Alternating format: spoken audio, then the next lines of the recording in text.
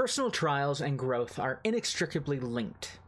People almost exclusively grow due to challenging circumstances and tribulations. How fitting, then, that the eponymous Jack grows due to his plethora of trials.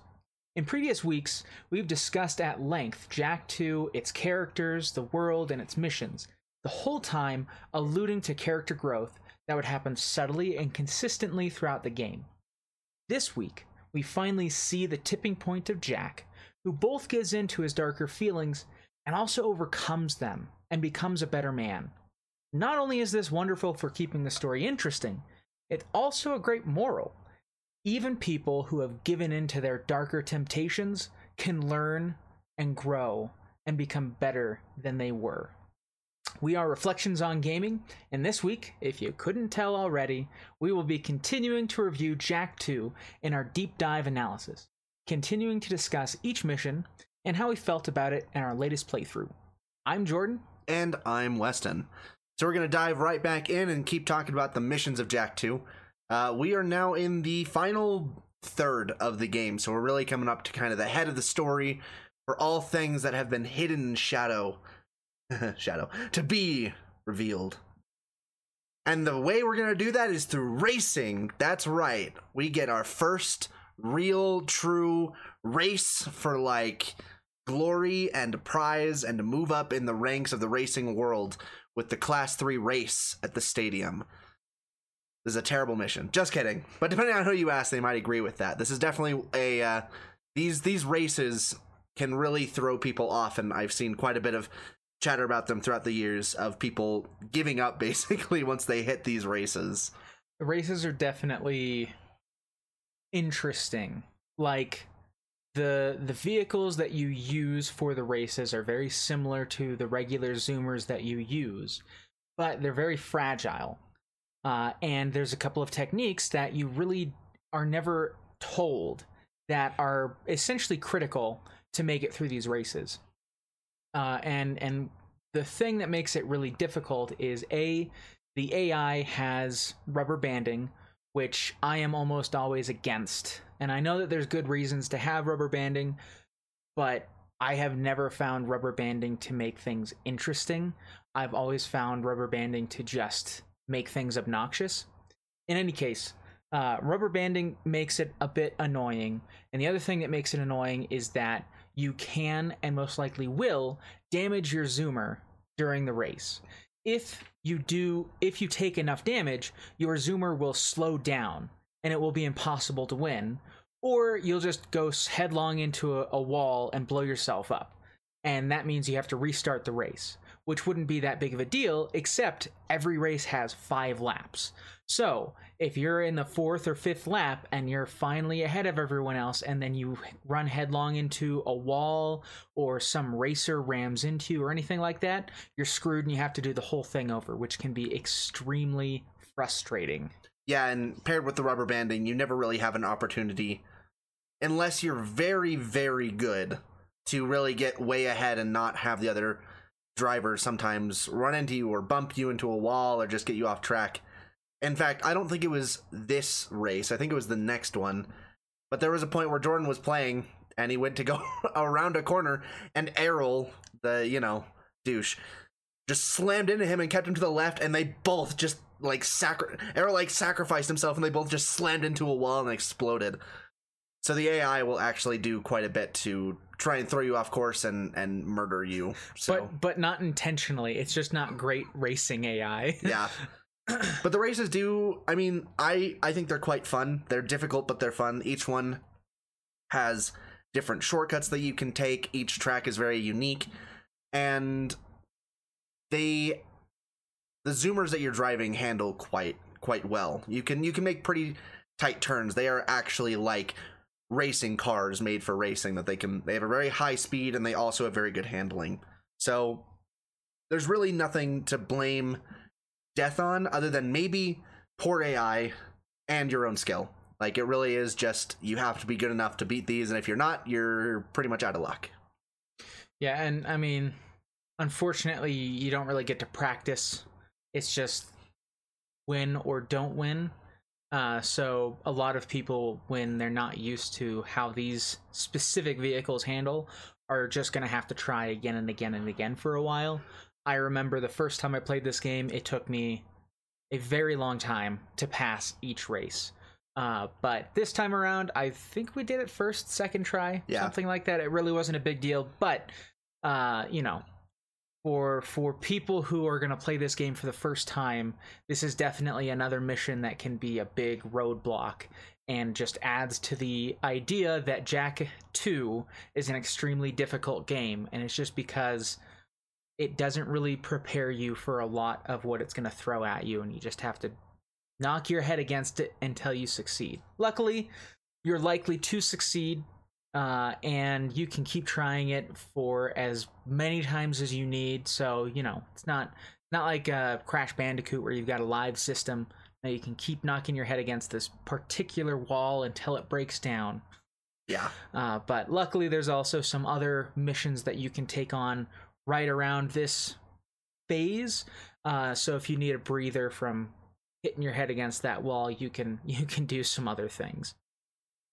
Yeah, one of the other missions that are available to you during this time is to hunt Haven Forest for some metalheads, which may sound simple at first, and it kind of is, but in Haven Forest there are new metalheads that have cloaking, and there will be two different kinds. You'll fight the really huge kind of octopus-looking ones that have like guns that they'll shoot at you with, in kind of like a triple shot kind of fashion.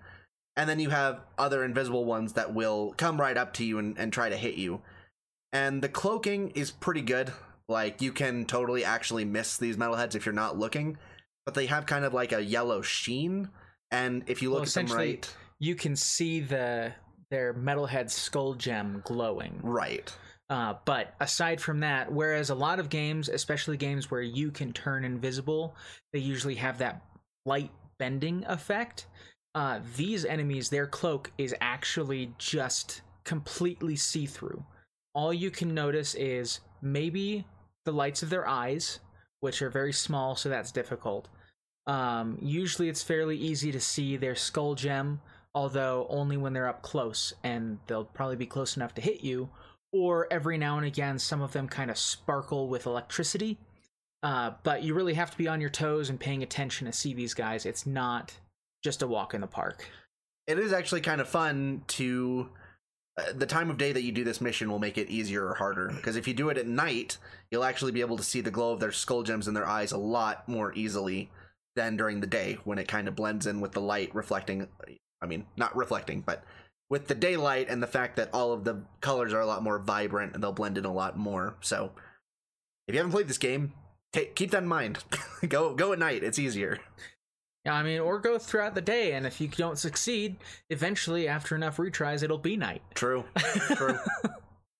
So that one's pretty straightforward, just combat encounter, but you have to think a little bit more. Really the only difficult part of it is if you miss one or two enemies, you have to search for them, because they won't find you. They won't go towards you unless you're close enough. So it can become a little bit tedious if you're not really scouring the whole area for these guys. But that's not really difficult, and most people probably aren't going to spend that much time scouring the forest for them, because they do go towards you when you're close enough. I like the fact that they put this mission a little bit later, because it does draw on your knowledge of Haven Forest. That if you miss one or two, by now you've been in Haven Forest a number of times, and you probably know the layout at least somewhat well, so you can kind of search areas that maybe you remember you haven't been to yet, or maybe some of the secret paths, and you just know your way around the area a little bit faster than you did during the first couple of missions that you came here. So I think they made a good decision of, this isn't a particularly difficult mission in terms of, like, they're not throwing these super ultra mega hard metalheads at you. They're just hard to find and hard to see, and they'll hit you before you even know that they're there. But as for actually making your way around the level and finding all of them, it's not that hard because you're so familiar with it. Yep. Another mission that you can take on is getting a seal piece at a dig site. This dig site is the exact same site you went to destroy the drilling platform, but this time the entire interior has been completely modified, which isn't really explained. It just so happens that now, instead of a big old drill platform, there's just platforming and combat sections. So it would be nice. It would have been nice for them to give some kind of context to the fact that this is essentially the same level you went to before, but completely modified. Completely different, infested with metalheads. Yeah. Yeah, but it's not so bad. The biggest issue with this level is that it's much more open. There's a number of paths that you can take that all kind of loop back onto each other.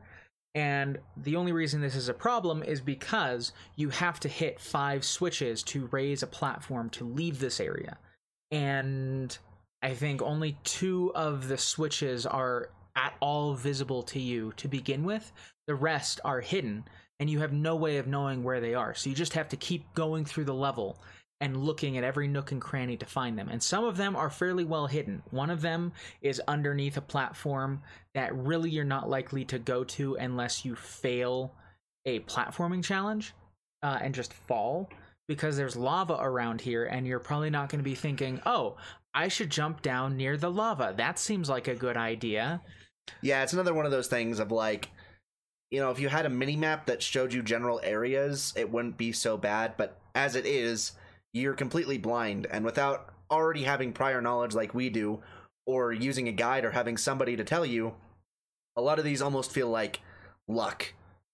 If you found them, you know, quickly, you were lucky. Otherwise, it's going to take you forever to scour every single inch of this map, because lots of them are totally off the beaten path of where the level is obviously leading you. Well, and we have completed the game a number of times, and we still forget where they are because they're in such innocuous places. Yeah. But in any event, once you get past that part, which isn't terribly difficult, just tedious, there's a more potent challenge where you have to platform across some lava with some falling rocks, and you have to be very quick and very precise, because you have to do some long roll jumps, and those can be dicey. And then you have to do a couple of swinging pole jumps, which aren't super difficult, but it can be difficult to gauge getting onto them, because there's no drop shadow to help you. You don't know when they're going to start going forward and when they're going to start going backwards. So that can be a bit dicey. And then the final section is a just pure platforming challenge. Enemies are gone, but for some reason there's these giant spike balls that are going to get launched at you at different sections. Not so difficult if you know the timing, because some of the spike balls will go in intervals of 3 and then none, 3 and then none. Others will go 1, none, 1, none, 2, none. And it's just, unless you've played it enough times to know what's coming, it can be, you can get knocked out without really realizing that the pattern you thought you were following hadn't yet been completed and looped through. Yeah. So that one is a pretty good preparation for, you know, you're getting the seal piece, you're getting a part of the Seal of Mar to do stuff with. And it's a pretty good preparation for later on after you completed the seal. So I think it's pretty solid that they're introducing you to kind of these multifaceted challenges where it's not just one goal. It's like, no, it's multiple sections that you have to get through, and each one is throwing a different skill check at you that you have to get through. But in any case, after you finish that, another underground mission opens up for you where Torn is actually telling you that the Crimson Guard has put in some new ultra strong Hellcat cruisers that he wants you to blow up because they're annoying and they're really strong, and you know, you don't want to deal with new colors. They're changing up their palette, and we cannot let that abide. How dare they pick yellow? Yep. They're the Crimson Guard, not the Yellow Guard. Honestly, same with the Blue Crimson Guard. Honestly, but anyway, it doesn't make any sense. Like, we're the Crimson Guard with yellow Hellcat cruisers, and it's like, wait a minute. Also, just as an aside, if you're ever a military designer, don't make your strongest things stand out completely from everything else, because then they're an easy target. Just saying. But in any case, pretty self-explanatory, not that hard. You just have to grab a car and shoot them down. And they are very strong. They take a lot of bullets to take down, and obviously you're getting swarmed with Crimson Guard trying to shoot you down, but overall it's nothing you haven't dealt with before. It's just more intense of same things you've done over and over and over. Yeah, really the trick with this one is just switching vehicles, because your vehicle is going to be damaged and you want to jump out of it before it explodes. If you know that, then you're pretty much eschewing to win. The next mission, however, and if you've completed all the missions that we've talked about up to this point, this is the only mission you'll be able to take on, and it is the final mission before being able to move on to the next section of the game. This one is notorious. This is the most difficult mission in the entire game. And we have already discussed several missions that are like, people stopped playing the game because of this. People stopped playing the game because of this one. This one, literally, some people have never been able to pass. Even sticking with it and trying again and again and again, it is just that difficult. It is horrible. It is horrible. I have PTSD from this mission. Yeah, so what happens is Brooder calls you up and says, hey, thanks for helping all my friends. And I heard that you're interested in those little Mar artifacts. Well, I've got one for you. Go to the old water town where all the houses are on top of the water, and you can have this piece that I've got for you. Well, you pick it up, and who should be there waiting to ambush you but the Crimson Guard? I think we should specify this seal piece is not just in the water slums. It is in the furthest possible corner of the water slums. You're not like a quarter of a way away from the entrance. You're not halfway across the room from the entrance. You are the farthest away possible from the entrance, and there is just a veritable labyrinth of boardwalks that you have to traverse and figure out how to get to the entrance. Right. And likely, up to this point, you have never paid any attention to the boardwalk geometry, because why would you? You can normally either use the jet board on the water to just go underneath the houses, or you can use a car to fly above the houses. Like, there's never any reason to actually walk on this until this mission hits. And then, when the mission begins, I'm sure a lot of people are tempted to be like, oh, I'm just going to jet board or swim to the end. Like, why would I try to take on all these people? Well, you hop into the water, and what should pop up except an insta-kill enemy? This little pod pops up, detects you, shoots you, and doesn't hurt you. No, you die. Yep. Immediately. So, you're not allowed to skip out of this. You have to play this part legitimately. And the way it goes is you have to make your way from one end of this boardwalk to the other end, back into the city. However, at every intersection, there will be a drop ship of Crimson Guard that starts spawning enemies. If you get too close to the ship, it will fire at you, and it has impeccable aim. Like, you're not going to be able to dodge it. So you have to wait until it leaves. To make it leave, you have to wait until it dumps about 15 enemies. Every single intersection. With multiple happening at any one time, because they'll be at intersections that you're not even going to because they're not the right way. So they're constantly like, by the time you get probably halfway through, there are like 3 to 4 drop ships at every single intersection that you come to, just all converging on your position with like 30 enemies that are shooting you from afar and getting right up next to you and hitting you with the butt of their gun, or shocking you with their taser attachment, or just making you cry and feel like you're not good at this game anymore. Right, and the biggest issue is that while you are going through this, you have at most 3 hits of health, because every enemy is going to do 2 ticks of damage, and you have 8. And so once you get hit 4 times, you're done. You have to restart. So you have 3 shots to get through the whole thing. And there are no checkpoints. And nobody drops health. You have to go from one end to the other end without dying. They only drop ammo, no health, there are no checkpoints. It's so hard. Not to mention, the other reason you would never walk on this boardwalk to begin with is the fact that the geometry on the boardwalk is super annoying. And sometimes you'll like long jump onto a certain part, but it won't actually be flat enough for you to stand on, and you'll kind of like slide off, or you'll try to long jump and you'll just hit a part of the boardwalk and go to a full stop. It's kind of a small thing, but it's really annoying to me, and I notice it every time I do this mission, that it's just traversing the boardwalk itself. You don't have a lot of options. You basically just have to run or walk. You can't jetboard because it's too fast and you'll definitely fall off. You can barely roll because it just doesn't work super well, and you're still liable to fall off.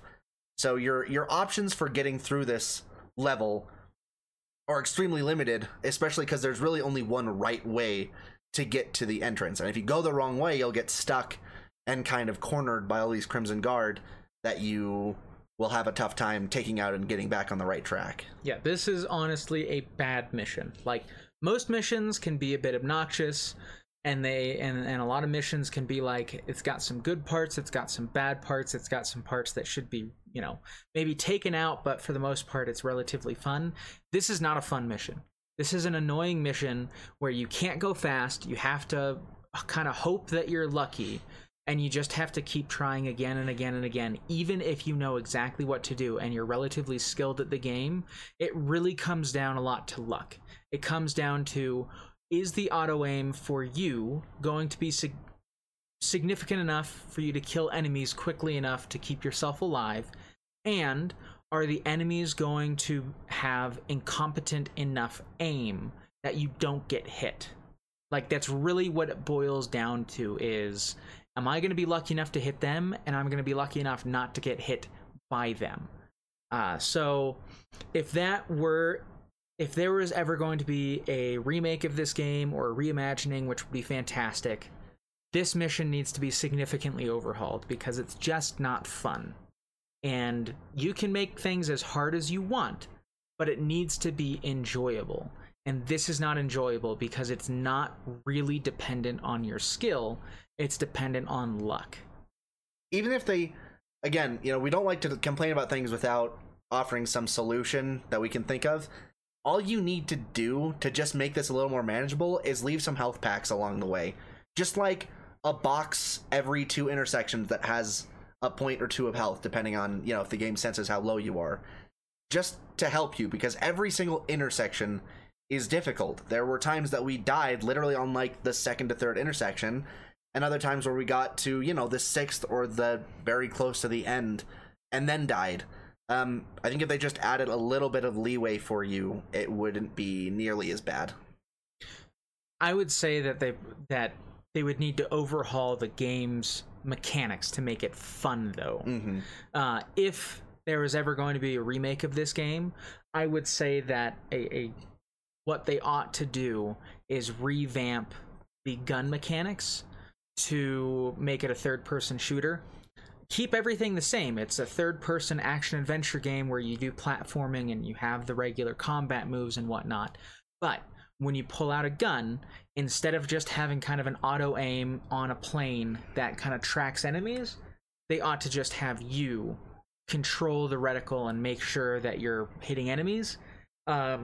Because every time you use the gun, it would make it that much more enjoyable to use it. And this mission in particular kind of hinges on that. If the gunplay in of itself is enjoyable, then this mission is fun. But the gun mechanics aren't fun in of themselves. They're serviceable, but they don't do anything. The mechanics, not the guns. The guns add a lot to the game in diversity, but actually using them doesn't add as much as I think a lot of people thought at the time. But anyway, I think we spent enough time on that particular mission. After you have completed that mission, you have you have the final piece of a seal that should allow you to enter Mars' tomb. But before you can do that, you have a couple of missions you have to go through. The next one being talking with Onin and passing a trial of intelligence. Yeah, it's like wisdom, intelligence, they claim this is a task of intelligence that you have to pass before you can like put the thing together, but it's just a mini game. Yeah, it's just classic hand-eye coordination and reflexes minigame. Onin holds kind of this bowl of stuff that different inputs will come out, and it's just one of the 4 face buttons on the controller, either square, circle, cross, or triangle. That's right. We said it. It's cross. I'm sorry. But Pecker is sitting on top, just kind of like watching it happen and judging. Yeah, I mean, the things come out and they start out, coming out ones, and they'll come out in twos, and then eventually she'll send out like ones rapidly, one after the other, and then sometimes sprays of like 5 7. at a time. Yeah, I mean, it's a mini game. It's fine. It's whatever. It's not that hard. I didn't think it was that hard. For some people, it'll be very hard. Some people have a really hard time with that, like knowing which button to push to hit all the right number of things that are popping up on the screen, and when they're under pressure, doing that kind of stuff can be very difficult for them. But dun dun dun dun dun dun dun dun dun dun dun dun under pressure. Yeah, that looking down on me. Okay. In any case, I mean that's pretty much it. It's very simple. There's not much else to it. Yep. Then the next mission isn't really a mission. You have to go into the mountain. You go into a special place that you haven't been able to reach before, yeah, you just kind of see a cutscene where you open up these pillars using the items that you got from the mountain the very first time you went there, and then it opens up the Tomb to Mar, which is really cool. The really interesting thing is that essentially this big laser beam comes up and shines at the location of Mar's tomb, but it does it with enough power that it actually destroys the surrounding architecture. And so in the center of the city, more or less, you have been seeing this giant statue of the Baron. And what does this laser beam do? It destroys the statue of the Baron, which is very poetic, and reveals that Mar's tomb has been underneath his statue this whole time. And now that it's been revealed in a very dramatic fashion, you need to get there as quickly as possible to figure out what to do there before the Baron can try to get his claws on what he wants in said tomb. Right, so you arrive at the tomb, you go in, and you're kind of there, and it's, correct me if I'm wrong, but a voice comes through. You're at this giant door, and a voice comes through. Is like before the voice. Let's set the stage. Samos, or I'm sorry, Shadow is there with Core and this young boy, and they say this young boy, he's here because he is the heir to the city, and he's a descendant of Mar. So if anyone's going to be able to do this, it should be him. Like that we already know that's kind of what they said is supposed to be the thing. Then a precursor voice pops up and says, only the worthy can enter here. And then it says, that kid's too young, he can't go in. Come back later. Right. And this is after the door has already opened. So Jack is like, no, we need to do this, and we need to do this quickly. Like, the Baron is on our tail. The metalheads are attacking the city, and we're not going to last much longer. Like, we can't wait years for this kid to grow up. So he does an Indiana Jones, slides under the door, and rather than having a hat that he needs to pull through, he actually grabs Daxter and pulls him through. Yeah, Daxter's like, oh, never mind. Jack's like, nope, sorry, you're part of this team. You're coming with me. And then we are in the Tomb of Mar, and we must pass the tests of manhood. There are two of them. One of them is... One is a skill check. It's mostly platforming, jumping, and swinging. It's all about timing, positioning, knowing where you're going. The other is more cerebral.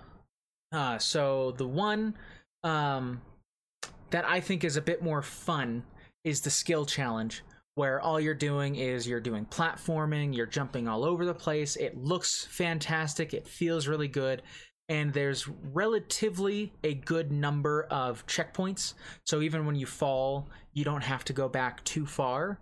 And then at the end of this area, you reach this giant boulder, and Daxter goes to knock the boulder out of the way, and accidentally gets trapped in front of the boulder, and you have this Crash Bandicoot callback, right? Because Insomniac made this, Naughty Dog. Yeah. Naughty Dog made this game, Naughty Dog made the Crash Bandicoot games. And so you, as Daxter, have to run away from this ball. But to make it more interesting, halfway through this chase sequence, the ball is destroyed and a giant spider comes after you. And so now you have to avoid this giant spider. And it culminates with Daxter jumping up this large tower and then getting to the end. Lots of fun. But because of this sequence, Daxter is actually no longer with Jack for the second challenge.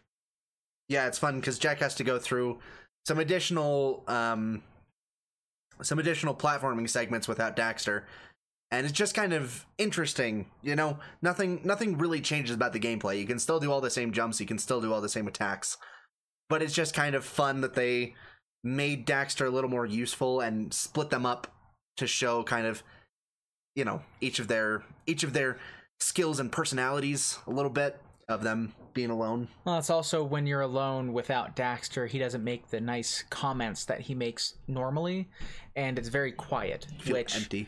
Yeah, it's very interesting. Jack is like, man, this is nice. Just kidding. I don't think he can say that considering he pulled Daxter in with him. True. The second test of manhood is much more difficult. And this one is much more cerebral. This one is an actual puzzle sequence that you have to get through. There's a number of puzzle sequences that have nothing to do with combat. And in fact, if you try to use your guns, a voice comes on and says you're not allowed to do that here. So in between each of these trials, you have a pool, and you have to get across the pool without killing yourself, because it'll be electrified over the top. So you have to dive down with the correct timing. This can be really difficult when you haven't played the game before, because you won't know the timing. But once you know the timing, it's not too bad. And then there's a number of skill sequences that you have to go through. The first one is there are these tombstone looking things, and you have to hit them. And when you hit them, they make a noise, and you have to match the two tombstones that make the same noise. I have to say, us doing this on stream was really annoying at the time, because it was before we had our audio set up so that we could actually hear the game. So the game was basically muted, and we're trying to match these. So we're like, I'm sure it wasn't that interesting, but we're basically being silent for like 5 minutes on the stream so that we could hear the tiny little jingle and get it matched up. It's just kind of funny. It was kind of funny, but while this one isn't super difficult, it is really interesting because it's some of the coolest sound bites that you're going to get in the whole game. Just the tunes that they used and the instrumentation that they used is just really cool, and it lends itself to this kind of spooky, ancient yet highly technological location that you're in. Another thing that you have to do is 3 spiders will pop up with red bellies, essentially black widows, and a whole bunch of other spiders will come down. Beetles. They're beetles. Whatever they are, they're insects. You step on them. And you have to hit only the beetles with red on their bellies and none of the other ones. This one is probably super difficult for people to begin with. Luckily, the beetles will always be in the same locations, so you always know kind of where to start. Unluckily, they move around. Like, a lot. Yeah, a lot. So if you're slow or if you're not paying attention, you will keep failing. And every time you hit an enemy or one of these beetles that is incorrect, you take damage. Yeah, this is just like that Ocarina of Time little minigame that I hate, where the dude throws the 3 super cocos into the pen, and you have to go find them, and you get rupees, except you actually have to do this one. You get a bottle. Oh, you get a bottle. Which is why everyone does it. Except you have to do this one to progress in the game. You also can't cheese this one. You can cheese the one in Ocarina of Time.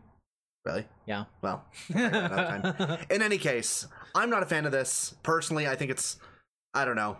It's not that fun, frankly. It's just not that fun. It's not that hard, but it's kind of annoying, and it's not as fun as the matching.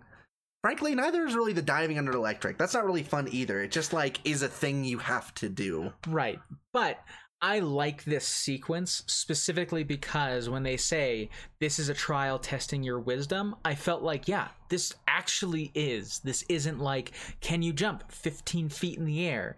Can you take on enemies like 100 at a time? Can you do this? Can you do that? This one is just like, are you smart enough not to fry yourself? Fair. Are you smart enough to keep track of the things that you need to hit? There's also a segment where you have to follow a colored pattern. I died on this because I accidentally landed on the wrong space, which was super annoying. But all of these things are actually a test of, are you smart rather than are you skillful? Granted, as the player, it's a little bit of both. It's less of a how smart are you and more of a how keen are you and how good you are at specific... Precise. Yeah, how precise are you? But I just really love how it feeds into kind of the theming of this location. Sure. But after you've completed both tests, you open up the Tomb of Mar to the precursor gem that you're looking for. But unfortunately, Baron Praxis has managed to follow you into the tomb somehow with his giant spider bot thing. And he flies in after you, and you get to have a boss fight while he's trying to pull this precursor gem out, and you're trying to stop him. This is a really fun boss fight. Just like the first Baron fight, this one moves in 3 different segments, and he'll do he has 3 different styles. So the first third of his health, he'll just be shooting bombs at you. And No, he fires little walkers at you. Right. Sorry. He fires little like spider bots at you that you have to destroy, and then after you destroy them all, he'll shoot out bombs at you. And the bombs have a relatively long timer, and you just have to hit them back at him. The one annoying part of this that we encountered many times while trying to do this is that the bombs really have no auto aiming, that if you hit them at all in the wrong direction, they will not hit the Baron. And that's okay. Like, I don't think that you should be able to hit it from any angle and hit the Baron, but I think they could have been a little bit more forgiving, because it's not exactly easy to line up the camera and Jack and the spin kick to all the exact right direction to hit the Baron. Really, I think the issue really comes down to he throws a bomb at every intersection between these pillars that can help protect you, and to take him down, you have to launch every single one of these at him, which isn't going to happen. It's going to take you 2 cycles, bare minimum, to do this. So it becomes a bit tedious. Mm-hmm. If they wanted to make it a little bit more enjoyable, they should have sent out more enemies, not sent out bombs in every single location, but you only have to hit him once, and then he moves on to phase 2. Right. Phase 2 is a little bit more difficult. He continues to send out the spider bots, but now he's flying at you and he's trying to shoot you with just bullets. It's relatively difficult to dodge because he goes up and down as well as side to side, but you can avoid everything fairly easily by just standing behind these pillars, but these pillars will be destroyed over time, and if you're unlucky, the bullets will actually go through the first time you're trying to use it, and you can get hit even though you're using the defensive strategy you're supposed to. Not great design, but he'll keep sending out bombs periodically, and you just knock him back at him, and then he'll move on to his final stage. In the final stage, he goes back onto the precursor stone and actually rips it out of the wall and places into like the faceplate of his robot. And at this point, he'll come up and use an electric shock out of the precursor stone, or just the power of the precursor stone, to destroy portions of this kind of crescent platform that you're standing on. So portions between these pillars are now destroyed that you have to jump over the gap to move. You also have to avoid him just killing you with that move. Right. And he'll kind of go up and down and still shoot you with bullets. And at this point, you have to just shoot him when he comes up to... I'm pretty sure he still launches bombs. He does still launch out bombs. The whole time, which is a little obnoxious. Like, it is a little obnoxious, in fact. It would be nice if you could just shoot him with some things. Yeah. In any case... Screw your bombs, I'm shooting you in the face. It is always a little annoying for the same reasons I said. It's sometimes hard to get the bombs to actually go in the right direction to hit him. Sometimes they'll fly off to the side, even though you thought that you hit it in the right direction. Not speaking for personal experience. Anyway, but yeah, I mean, overall, it's not that bad. It can be annoying, but it's a pretty fun boss fight. I wouldn't say it's a badly designed boss fight, but like Jordan said, it'd just be nice if you had a few more options for how to approach it. More options, or just make it so it's not so repetitive. Because again, if you ever die, you're back to square one, and you just have to hit him a lot of times. It is not really fun. Once you know how to take him down, that should be it. Anyway, the really disappointing thing about the boss is that, as is true in many video games, once you beat him, he still wins. You just took him to town, and what does he say? Oh, too bad, I can't hurt you anymore, but I've got the precursor stone, and I've still got my machine that lets me fly out of here.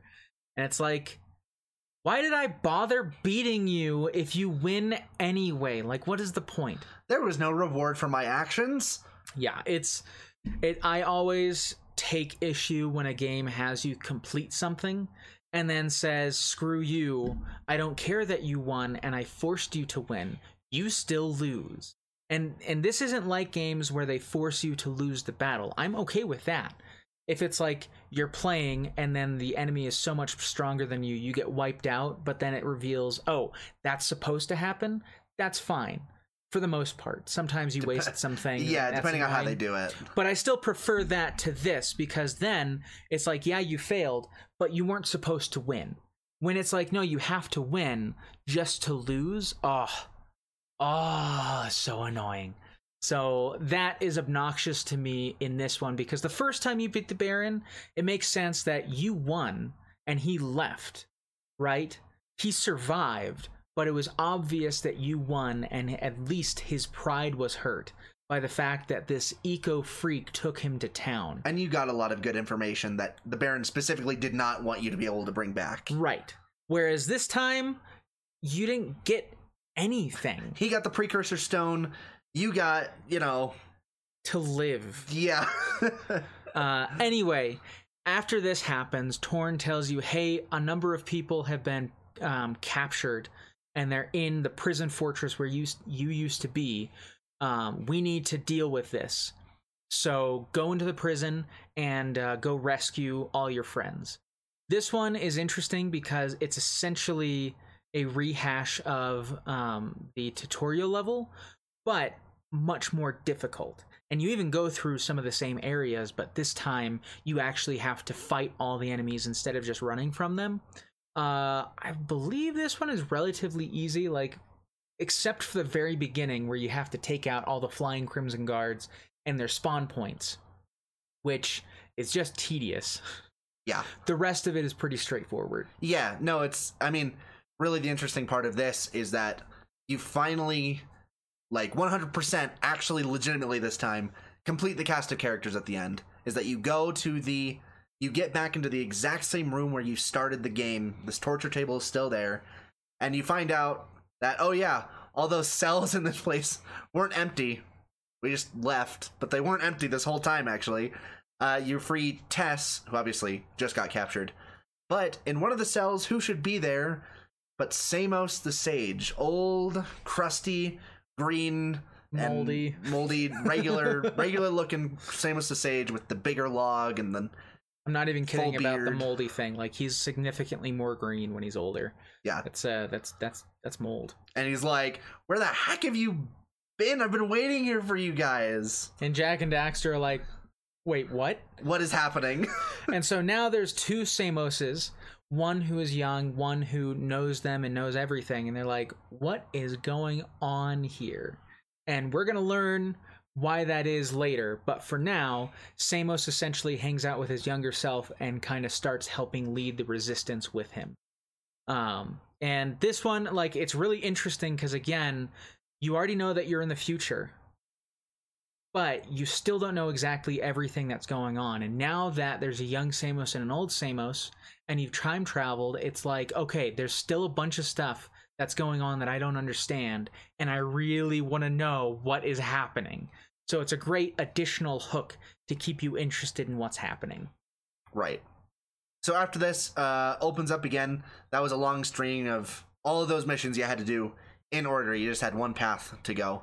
Now it spreads out and gives you 3 options that you can do. One of them is Samos tells you that the Crimson Guard is sending bomb bots to their hideout, to the Underground's hideout. I don't know how they found it. It's not like they have their symbol painted on the door or anything. I also don't know why they don't change it after this, when they know where they are. Seriously, though. Again, this one is super straightforward. It's whatever. You have to go and destroy these bomb bots that are headed toward the hideout. I think there's like 5. Yeah, right? it's really quite simple. It's the first time you get introduced to these huge things that have lasers that will it has a laser that it can shoot at you, but it can't aim very far down. Yeah, it has a very... So if you get right under it, it can't hit you. Yeah, and you can just take it out super easy. And then, but the downside of that is when you finally do destroy it, it'll start a countdown and explode. But the countdown is long enough that it's pretty easy to get away. So it's whatever. Yeah, this is a pretty straightforward mission. It's fun. It's kind of another combat / city finding things challenge. And it's just nice to kind of be like, yeah, all that ruckus that you guys made, Baron is paying attention and he's seeing like where things are happening. Though that doesn't really go very far because they never change their hideout or anything. At the very least, things are still kept interesting and you have to do new things. The next mission that you're likely to do is the next race at the stadium. And this is really a big turning point for Jack. Because up until this point, Jack's main motivation has been taking on the Baron and doing anything and everything he can to fight the Baron, kill the Baron, and he doesn't really care much about other things. Slowly over time, he's been caring more and more about people, and he's been willing to do things outside of just trying to get to the Baron, but that's still been kind of his focus. And it hasn't erased all the things he has already done that a lot of people from the outside, as we'll see, would not think of as being necessarily the best path to actually helping the city out. Right. And so what happens is Jack and Daxter get called in for the next race. They go into the mechanics lounge to talk about doing the next race. And Jack is kind of put down by the mechanic being like, yeah, you beat the first race, but I'm not sure, how excited I am for you to still be on my team. Daxter says, let me talk to her. I know how to talk to women. Well, he starts spouting off whatever is sugary words, and the mechanic says, wait, that voice, hold on a second. Pulls the curtain, and who should it be except Kira, Samos's daughter, and Jack's love interest from the first game, and says, Daxter, is that you? Like, it's been 2 years. I didn't know where you were. I thought you were dead. And then she goes, and it's... holy crap, it's Jack. What is wrong with you? I mean, no, she doesn't actually say that, but it is implied. It's like, it's pretty clear that she sees Jack. She sees how much he's changed, and she's like, what? Not a fan. And he's obviously, a different person and a bit more not nice. Yeah. And confrontational. She says, right. And she says, like, how could you possibly be working for Core? Crew. How could you possibly be doing, working with these people that are monsters? And he says, I'm just trying to, take down the Baron and make this place better. And she says, I've heard people talk about you. Not Jack you, but the racer you. And she's like, I heard that when you get angry, you turn into some kind of monster and that you transform. Like, what's happened to you? She does not approach this topic very delicately in Jack's defense. And so Jack gets a little pissy and he's like, you know what? Screw you. Screw the people who don't like me after I spent hours and days and weeks protecting them. I'm out. And he literally leaves. And Daxter's like, Jack, who's going to race? And Jack's like, I don't know. Figure it out. Yeah. I don't care. So Daxter is the person who has to race, and he on his own jumps onto the race bike and enters the race, and you're now controlling Daxter for the stage or class 2 race at the stadium. This is all great for just a multitude of reasons, First of all, it shows Daxter is not, completely unyieldingly loyal to Jack. He does, in fact, have his own brain and his own things that he cares about. Is that he's looking at the bigger picture here and he's like, okay, yes, Jack is annoyed, but, this is important. We're doing this for a reason, so I'll fill in and make sure that everything, that I get first, and we keep on this path of getting closer to the Baron. And also, he just stands on the seat and doesn't actually sit in the bike, and it makes me so happy. It also shows that Daxter is capable. In the first game, Daxter never did anything at all except for do some quips, which is nice, but for a character, you generally don't want to have a character that is useless. In the second game, he still hasn't been super useful. You will notice when you're driving around on a bike or a Zoomer or whatever that he is the one controlling the gun, which is nice. But unless you're paying attention, that really doesn't show off that Daxter is competent and capable, especially since he is generally a comedic character, so he bungles a number of things. But this time, he is the one literally in the driver's seat. He has to control this and win the race. And while functionally for the player this doesn't change the game, it does change the context of the characters. And I just think it's great to give this character that has up until now been kind of in the shadow of the hero the limelight and saying, no, Daxter really is a partner with Jack. He's not just a funny sidekick. He's there, he helps Jack, and he is competent and capable. I think it's also worth pointing out, even though this isn't canonical, this is the race with the hardest shortcut. This is the race with the hardest shortcut by far. Yeah. By far. It's a solid shortcut. It will get you really far ahead, but oh man, if you miss it one time, it's over. You're dead. Yeah. You also have to have a boost to use this shortcut. It's not possible to use it otherwise. Yeah. But this race, just like the previous, is relatively difficult. You've got kind of a cleaner bike to deal with, but it takes damage really easily. You can blow up and you have to restart the whole race. You have to finish in first. But there's a couple of shortcuts you can use to help boost your capability. And if you have the right skill, it's just a lot of fun to play this race. Yeah. Afterwards, Daxter will come out and Jack will come up to him and be like, dude, I saw you race. That was awesome. And Daxter was like, really? Wow, I'm so touched. And it really is nice because Jack admits that he was in the wrong. And he's like, yeah, like, I shouldn't have done that. But you really stepped up and you proved that you're just as good as me at racing. And that's something to be proud of because Jack is shown to be a very competent racer. Like, the reason he's doing these races is because crew specifically said, hey, you are a really good racer. I think you could take on the champion. And the fact that Daxter can match up with that is significant. So it's just really cool that this is kind of the last time that Jack is going to be a douche. It's the last time he's going to be all in it for himself, and he's finally kind of starting to see the bigger picture, and he's like, I'm going to let go of what other people think about me, of these issues that I'm coming into, and I'm just going to do what I think is best. And generally, that is going to be the heroic answer that he finds. Right.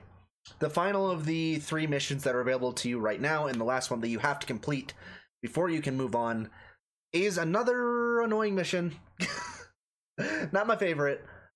You have to escort 3 men who are hired by crew through the sewers that you drained to get to the statue of Mar that you revealed earlier, to somehow, not in a non-specific way, get a very valuable gem inside of a key that the statue is holding at the end of the sewers. Well, no, you get the key the first time. The second time, he wants the statue. Or at least crew tells you he wants the statue. Right. And that's why you're escorting these people. It turns out, quick spoiler, they're not there for the statue. They're there to blow the statue up. And there is something inside the statue that crew wanted. Right. And in fact, the entire reason he wanted the statue to begin with was for this item. Right. So you go through the sewers, and these 3 guys are incompetent and will not protect themselves.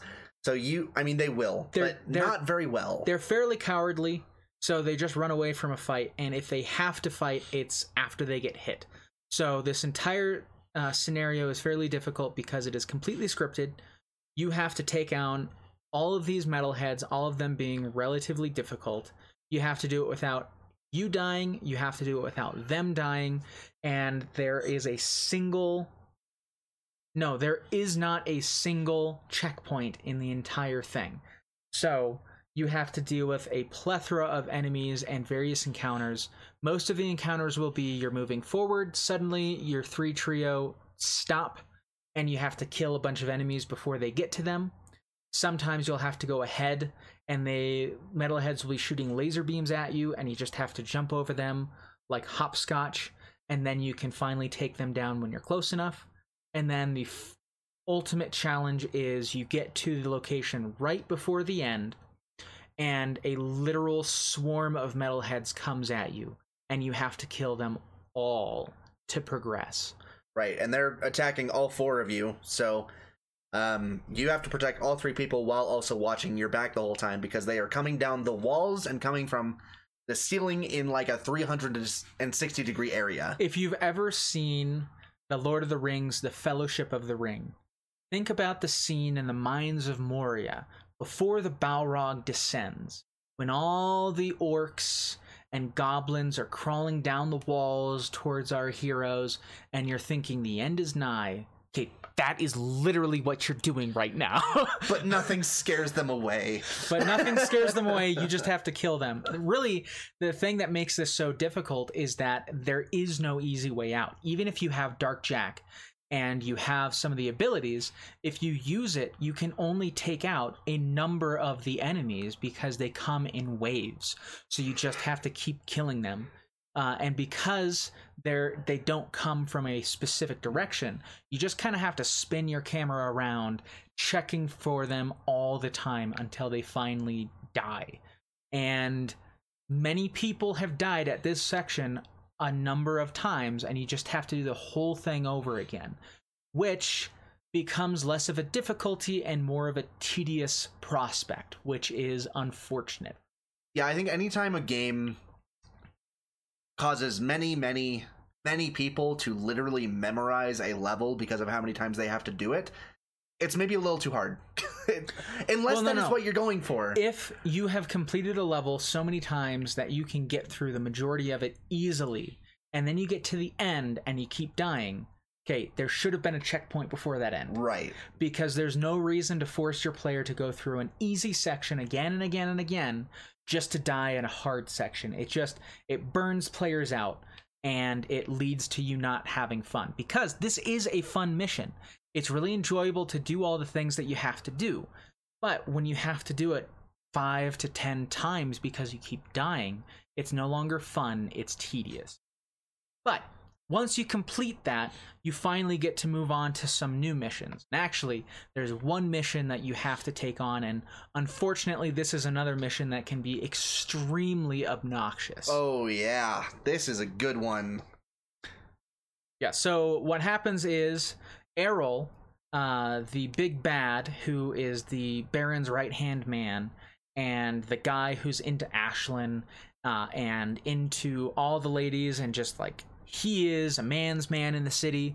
Well, he sees that Jack is up against him in the final race, and he's like, hey, you're not good enough to race against me, and I'm going to prove it. We're going to race from here, which happens to be near the mountain section. I thought it starts right in front of the Apog Saloon. No. Oh, wait. Yes, it does. Yeah. It's right in front of the hip. Oh, no. So some context. Crew asks Jack to throw the race because he's going to make more money if Jack loses than if he wins. Jack, of course, is like, screw you. I'm racing because I want to and because I want to meet the Baron, not because I want to make you money. Pro tip. If your racer continues to get first, don't bet against them anyway. Yeah, so Crew says, well, fine, I'll make sure that something happens to you, blah, blah, blah. He can't do Jack against us because Jack and Daxter. Anyway, Errol happens to be there and says, oh, you think You think that you don't have to take a dive? You think that you can beat me? I'll show you. We'll race from here to the stadium, and I'll show you how much of a better racer I am than you. The reason that this is difficult is because of a number of things. First of all, rubber banding. Again, I hate it. Second of all, there are people. You cannot go up in this section. You have to be at the level where people are around. And this game employs this thing where sometimes they will jump out of the way and you won't hit them. Other times they will not jump out of the way. You will hit them, and your trajectory and your speed will be modified. So sometimes you will lose this race due specifically to RNG. And just a person gets in your way, you hit them, and now you can't win. Third, you have to go through specific rings to make it to the end. If you miss a ring and hit one ahead of it, you instantly fail. Now, these rings do speed you up, but that can be a double whammy, because if you don't know exactly where to go next, you'll be boosted in the wrong direction. And then also, you just have to know the order that these things pop up in, which can be really difficult the first time you play. And fourth, you're not using the nicer zoomers, you're using a regular zoomer, which means that your handling is significantly worse than it is in the regular races. And Errol can freaking turn on a dime, I swear. Yes, Errol can turn extremely well. So, with all these different things, this is the most difficult race in the entire game. By a lot. The third race that comes after this, no big deal. Super easy by comparison. Seriously, well, we'll talk about it when we get there. It's fine. I have a thing to say about it, though. Anyway, it's not the worst thing in the world. You can finish this. In fact, Weston completed it his first try in our most recent playthrough. But we both know exactly how difficult this can and usually is. So we want to make sure that we speak to how difficult people are going to find this the first time, not how lucky we were the last time we played it. Yeah, it's just... You're racing in a completely different element as before, is that it's not a timed race, and the better you do, the harder it gets, And it's also an extremely long race. It is. It's crazy long. It's super long. You go through almost the entire city. So if you are doing relatively well, but you choke at the end, or you're just unlucky and you get hit by someone or something, you have to do the whole thing over and hope that your RNG is still good. So it is a pain in the butt. But that is one of the last really memorably difficult sections of the game. One of. Yeah. I mean, there's probably a couple of difficult missions after this. There's a couple of pieces of missions that are difficult, but really this is the last mission that I remember being like, oh, this is so hard. This is so obnoxious. Once you finish this race, everything after it, you're going to be able to manage. That's right. We're pretty close to the end of the game, so I think we'll just make this a little longer than normal and finish up, yeah? I think it's going to take longer than that to finish up. We've got... It's true. A lot. We can do it next time. Hey, cut that out. Okay, well then, fine. All right. Fine. We are at the end of our time, and we're extremely close. This will be the second to last podcast on Jak 2. We'll finish it next time, but we really appreciate you listening to our podcast and tuning in. And if you have any suggestions, any of your own memories of Jak 2, of any of the missions that we've talked about in this podcast or prior podcasts, or anything, just any experiences you've had with Jak 2 that you want to share with us, please do. Please share it with us at our email, reflectionsongaming@gmail.com, or in the Discord that you can find in the description of this podcast, or any of our social medias that you can also find links to in the description of the podcast. That's right. The Reflections on Gaming, we really hope that we can reflect on these things with you, and we really hope that you guys can join in the discussion. So if you want to send your emails at reflectionsongaming@gmail.com, if you want to talk with us at Discord, if you want to tweet at us, if you want to talk to us on Instagram or anything, we are open to it, and you don't have to agree with us. We want to discuss this regardless of how you feel, and we hope that you'll take us up on that offer. We just finished Jak 3 in our last Saturday stream, so we were taking a break from the Jack Games for the next couple of weeks because we have some special events coming up.